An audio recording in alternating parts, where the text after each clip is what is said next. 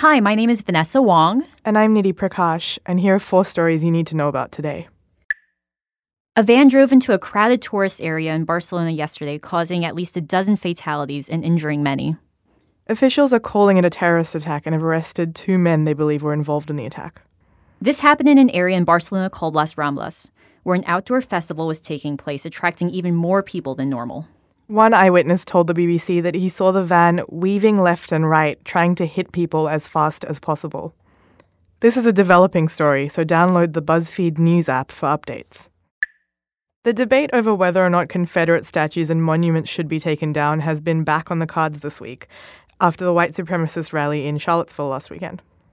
Cities around the country have begun to remove or cover up Confederate monuments. This week, that includes Baltimore and Birmingham, Alabama. On Thursday, President Trump addressed those monuments being taken down in a series of tweets.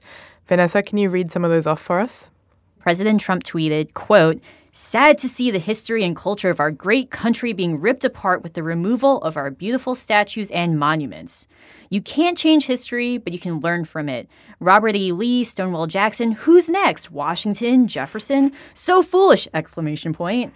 Also, the beauty that is being taken out of our cities, towns, and parks will be greatly missed and never able to be comparably replaced. Those are the arguments, by the way, that white supremacists have used to oppose the statues being taken down over the last couple of years.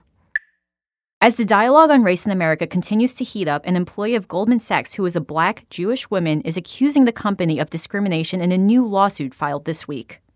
The employee claims that she was taken off a big account due to her race and that, quote, "the few black employees at the bank are marginalized." Her complaint says, quote, "Simply put, Goldman Sachs does virtually nothing to hire, promote, or develop black talent, instead focusing its efforts on retaining and promoting white employees to positions of leadership." She also says black employees aren't treated equally when it comes to, quote, "compensation, promotions, and opportunities to develop client relationships and earn commissions." Goldman Sachs denies these accusations. So a slightly more positive story to take us into the weekend. Malala Yousafzai is going to Oxford for college. Go Malala! Yay! She's 20 years old now. She was 15 when a Taliban gunman shot her on her way home from school in 2012. She was targeted by the Taliban in Pakistan for speaking out about girls' education. She recovered, gave her speech at the UN on her 16th birthday, and was the youngest person ever to receive the Nobel Peace Prize in 2014. She'll be studying philosophy, politics, and economics when she starts at Oxford, and we'll all be egging her on. Yay! For more on the latest stories, download the BuzzFeed News app.